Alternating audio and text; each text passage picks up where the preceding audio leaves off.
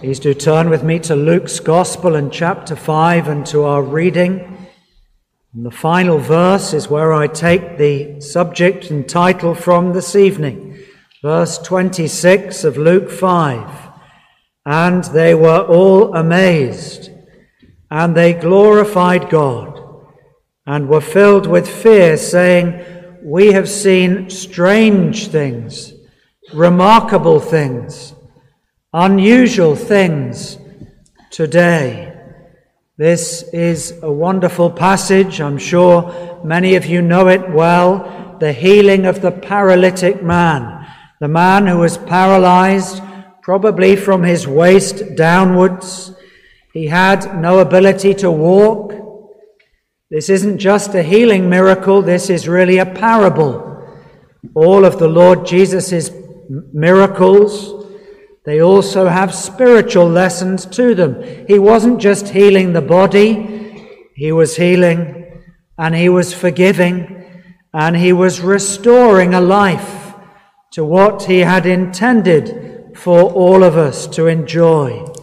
Well, I want to consider tonight this parable, this miracle. I think it's both. It's recorded in both Matthew, Mark, and Luke, 3 Gospels, and they give us very slightly different detail.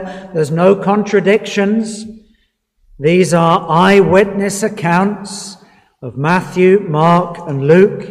And when you put all the picture together, as we shall try to do tonight, we see a very rich narrative, full of detail, full of interesting lessons that I want to draw out. It's about a physical condition and at the same time a spiritual condition. The paralysis, the fact that the man couldn't walk, is a picture of the fact that the man had a spiritual need. And the Lord Jesus meets them both. He meets them both because the man had faith given to him and he exercised it. Well, you'll notice tonight that the various words and headings that will guide us, all the words begin by the letter P. We'll think of privileges that some of the people had. We'll think of the power that the Lord Jesus had. We'll think of the paralysis that the man had, which led to a powerlessness, but he also had a persistence.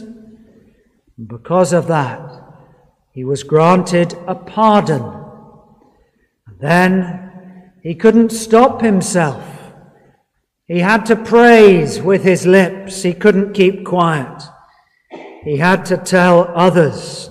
And he went praising and glorifying his God. 7 P's. We shall group some of them together.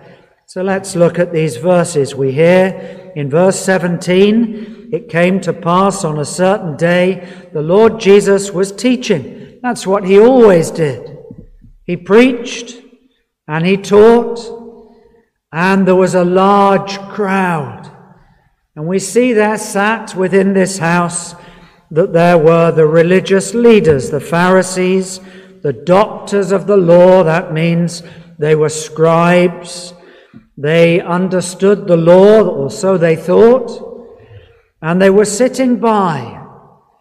But these were there to test him. They were not really there to listen. They were there to find fault. And so our first heading, privileges abused. These men, they had so many advantages spiritually. Just think about it. They knew the first 5 books of the Bible. We call it the law. Genesis, Exodus, Leviticus, and Numbers and Deuteronomy. And they knew those books inside out. They knew that God had created the world. They had no doubt about that. And that he chose to do so in 6 days. He could have done it in 6 minutes. But he chose to do it just by his word. Let there be light, and out of nothing he creates material matter and order and light. And you know the power that Christ has, as we shall consider? It's still in his word.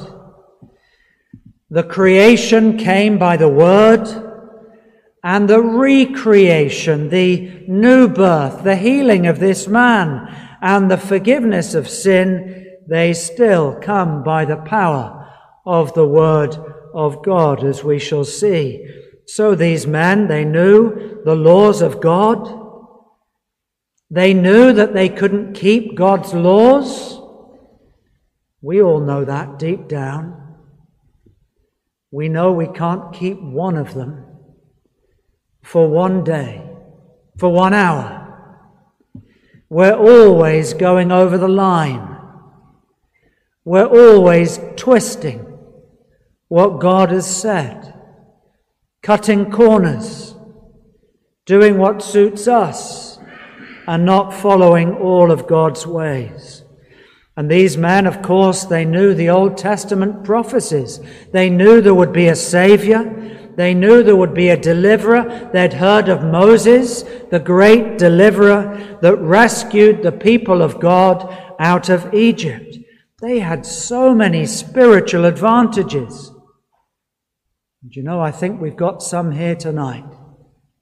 The very fact that you're here tonight, not to hear me, but the fact that you're in a place of worship where the Word of God is read and opened, and we try as far as we can to preach the Word of God with authority, with authenticity, the Word of God shining into the darkness of our hearts and this nation, you are privileged. The sad thing is, with these men, these Pharisees, they were privileged, but they abused their privileges. They tried to find fault. When they saw the man walking, they picked at what Christ had done. And they said, "Who can forgive but God?" And they were right, because the man that healed, he is God, the God-man, the Lord Jesus Christ. There was a division in the crowd. There were those sitting, standing outside, sitting on the windowsills. It was standing room only. And there were those that were watching and listening. And they knew this was the Son of God. They knew that they were sinners too. They knew that Christ was the Creator. And they knew that Christ alone had the power to change their life. And as they saw these strange, remarkable scenes unfold, it struck a chord in their heart. They knew that this was Christ, and they too must go to him. But these Pharisees, they represent the religious people, the people who wanted to find fault, the people that thought they were good enough to get to heaven their way, and they spurned their opportunities. What about you tonight? Are you privileged? Have you had a Christian family? Have you had a Bible in your home? Have you had the laws of God read to you? You know there's a Creator. You've had the wonders of creation unfolded to your eyes, and yet there's a danger that the privilege that you have is being spurned. It's being put to one side. These Pharisees, they come out of every town, it says, Galilee, Judea, Jerusalem, and they come and sit and find fault. Sometimes people do that about the preacher. They look for the mistakes. They look for the inadequacies. there were no inadequacies with this preacher, with Christ. And the faults that they found were not faults at all. It was their faulty understanding. So privilege is spurned. But look at this lovely term here. It says in verse 17, you can picture the room packed out. There is not a square foot to sit on. They're standing outside the door. Look what it says. The power of the Lord was present to heal. Pharisees, sinners, and the power of the Lord Jesus Christ is in that room. That's what we want tonight, isn't it? You don't want to hear me. You want to know and to feel and to be convinced of the power of the Lord being present when His word is being taught and preached. Power to heal them. Notice the them. Who's the them? The Pharisees, the critics. Power, privilege. Privilege spurned, and a power present. Power to heal because Christ is there. He had the same power that He had when He created the earth. He had the same power when He walked on the water. He had the same power when He healed the lepers. This is the Lord Jesus Christ, and He's present with them. And the people in the village know. They come. Every house is emptied. They want to be there. And this poor man, this paralyzed man, he knows Christ is there. And He has the power to heal, the power to restore, the power to pardon. And that's still true today. The Lord Jesus has the power.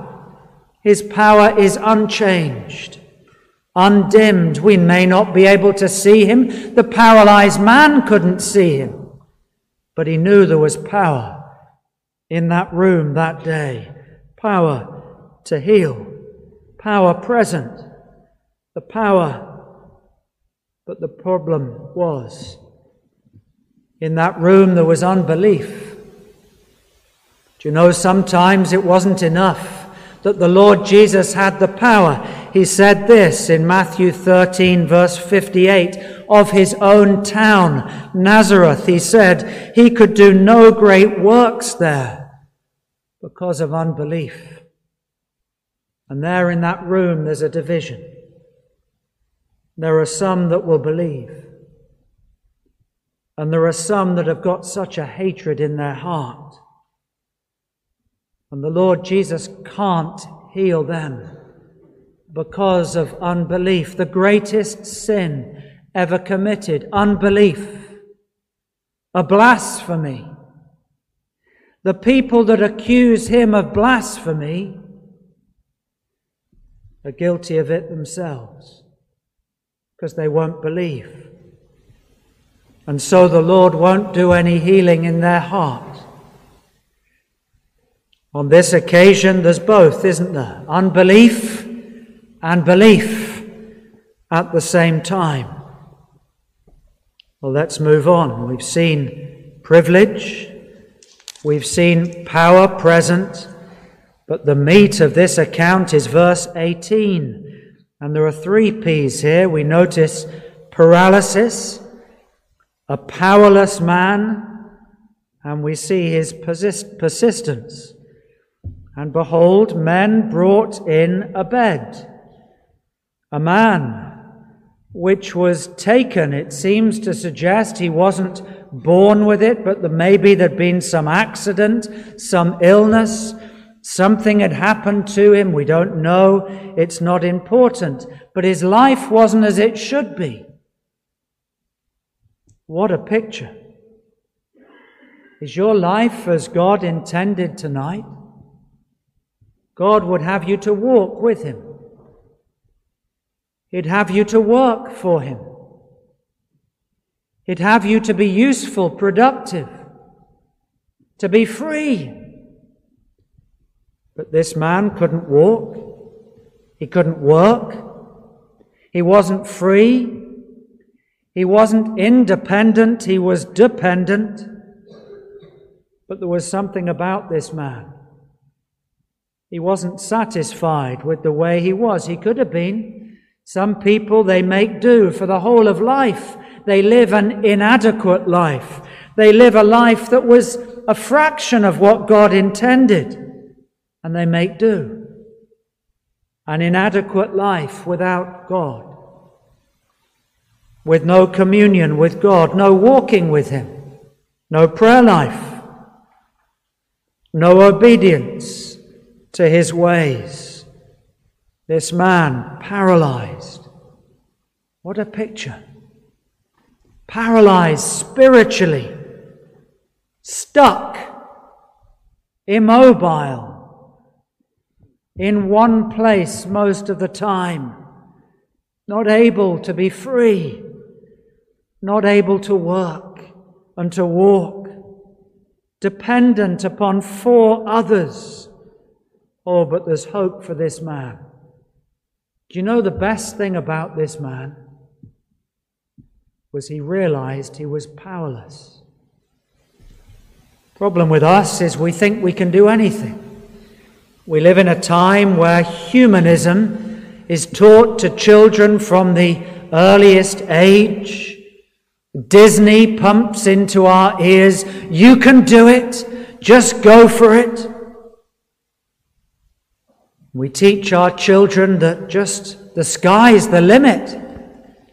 Climb every mountain, ford every stream, follow every rainbow till you find your dream. But life isn't like that. We can't do it. We can't take our own sin away. We can't walk with God just because we desire to. But this man realized, and he wasn't satisfied. He wanted spiritual life. He wanted proper physical life. He wanted what the Lord could give him. He was paralyzed, and he was powerless. And he knew it. Do you know tonight, you have no power in your life. If you don't have the Lord Jesus Christ, you have no power. You're like a person with withered muscles, legs, but they don't work. A soul, but it doesn't function. It's just there. You're made different from the animals, but you don't use your soul. And so this man, he'd come to a very good position. He didn't want to remain paralyzed. He knew he was powerless. He couldn't try and crawl along the pavement. He wouldn't have got there in time. He needed help. And help was on hand.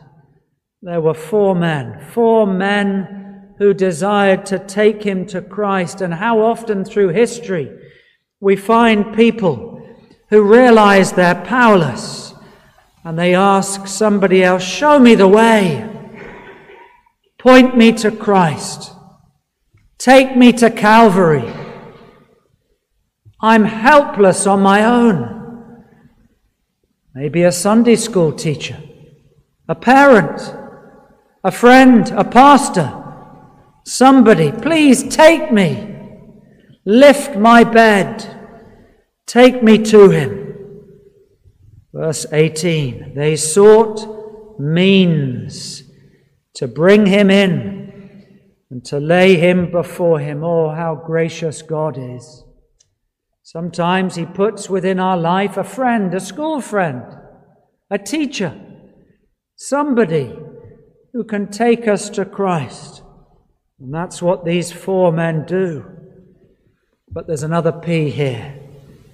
They could have waited outside. It's full. The room is full. It's standing room only. No chance.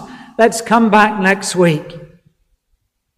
but they sought means. They weren't going to give up. There was a barrier between this paralyzed man and his only hope. But the Lord Jesus knew what was going to happen, and the Holy Spirit works within these men's hearts, and they won't give up. There is prayer, there is desire. These 4 people, they bring him to Christ. What can we do? They climb up the stairs to the first floor. One of them does a recce. There's those tiles, we can lift them off. Surely, if we bring ropes, we can lower him down. Oh, the ingenuity, the persistence. They're not going to stop at anything. Sometimes people bring a relative, a husband, a wife, a daughter, a friend. They must get them to chapel. You've got to hear this message. Somebody told me this morning of a friend, a relative. They've just heard that they're dying of cancer. And the concern of this dear lady was to get the person to hear the gospel. Any means. And so these 4 men, they go up the stairs at the side of the house. They get to the roof. They can hear Christ's words, but they can't get near enough. They need to get his attention. They take the tiles off one by one. The house has got a tiled roof to let the heat out. The tiles were loose, evidently. And sooner or later, the hole is big enough. They lower him down. Dust falls from the roof. What a commotion. Everybody's looking up. What's happening? The man is lowered down. It's unusual, isn't it? Normally when we need help, we're the ones that look up. This man lowers himself down on the stretcher with the help of his friends. Do you know, if you desire healing, pardon, forgiveness, there needs to be persistence. Some of you have waited for too long. This man, he was probably paralyzed for some years, but he wasn't going to wait any longer. This was the day. Christ is here. We may not have another day. Never say another day will do for Jesus. And so they lower him down. Look at verse 20. This is faith. Faith that's persistent. Faith that won't give up. Faith that won't stay at home. Faith that gets friends to help. And Christ sees it. He sees the man. Lower it down. Make a space. And the man's there on his stretcher. What did he say to Christ? Nothing. His prayer is silent. Will he hear me? Will he see me? Oh, I'm sure he will. What will he do? Will he accept me? Will he push me away? No. Man. Another gospel says son, probably a reference to the fact that this was a Jewish man. He knew the way. And so he comes before Christ. And before he calls, the Lord has answered, thy sins are forgiven thee. But the man's paralyzed. Surely he's come to walk. What's the first thing that Christ did on his 3 years of ministry? The first word is repentance. He preached repentance. And the man comes before him and he sees his great need is the forgiveness. He sees the man has got faith. Faith and repentance go together, hand in hand, Siamese twins. And the Lord Jesus sees the man's faith. And before he asks, he's forgiven. Pardon. That's the 6P. Pardon. Pardon for sin. But we don't know what the man's sins were. We can't assume that he was paralyzed because he had sinned. Not all sickness, not all infirmity is because of sin. It can be. We can be so foolish. We can take to the bottle. We can cause so many problems because of our foolish ways. But we don't know that was the case here. We mustn't assume. This man was a sinner, and the Lord knew it. So he sees. I think it's an astonishing, what a strange, remarkable thing. Man, thy sins are forgiven. No mention of his legs. He's more concerned with the soul. But at the same time, the spiritual need and the physical need are met at one and the same time. We pass over what the Pharisees said. And the Lord Jesus challenges them and says, well, what's harder? To heal physically or to forgive? It's a rhetorical question. The answer's obvious. Some claim to heal, but only the Lord Jesus can forgive. And so he challenges their false theology. Verse 25, here's the healing. And immediately, he's heard the call, arise, get up, and immediately it's instant. There's no doubt about it. The man has exercised faith. He's come to Christ. He's overcome all the barriers to salvation. And he's come before the Lord Jesus Christ. And his faith has been rewarded tonight. What about your own heart? Are you paralyzed? Not living as God intended? You're like a beggar, sat at the wayside, unable to walk. You need to come to Christ tonight. That's where there's power. That's where there's pardon. That's where your life can be as God intended. Look at the power, meeting the powerlessness of the man. Immediately he rose up and he carries the bed that he was carried on. And here's the final P. What does he do? He goes home and tells nobody. No, it doesn't say that. He waits for 5 years, keeps it to himself. It doesn't say that. He doesn't mention it to his wife. No, it doesn't say that. Verse 25. He departs. He goes to his own home. He tells his wife, his children. He says, look at me. You saw me yesterday. You saw me this morning. Look at me now. Christ has changed my life. He's forgiven me. And all glory to God. This is the Lord Jesus Christ. Look at what he's done for me. And the first word, you know what he said? He spoke about my sin.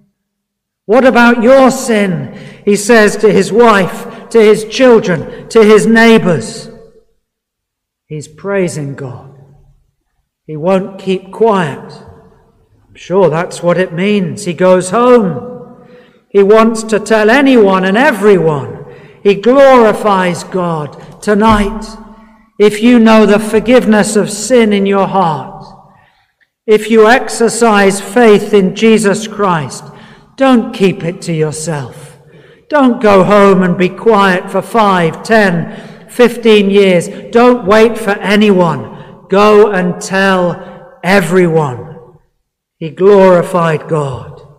Verse 26. We finish with where we began. And they were all amazed. staggered. They can't believe it. This man's walking. This man has got life that he never realized he would have. And the whole room that was packed is filled with fear, godly fear. We have seen remarkable things, strange things, things we've never seen before, unusual things. Power has beaten privilege. Power has beaten powerlessness. And pardon and praise have gone together. And the paralysis has disappeared because this man, he pictures salvation. Would that be true of someone tonight? That you walked in impotent, powerless, paralyzed, and you go out tonight knowing your sins have been forgiven. And you go out walking with Christ, walking, leaping, praising God. This is what he has done for me today. And others testify, we have seen remarkable things today. May it be so for someone tonight, that you rejoice over sins forgiven. Let's pray together. Gracious Heavenly Father, we come before thee tonight powerless. None of us can save ourselves. We can do nothing. We thank thee that faith is a gift, and all we have to do is to exercise it, to turn from sin, and to love the Saviour, and to look to him, and to ask for help. And then the Lord Jesus will hear us, and heal us, and restore us, and give us a power that we've never had. And we will go home rejoicing and praising God. We ask in the name of the Lord Jesus Christ, and for his sake. Amen.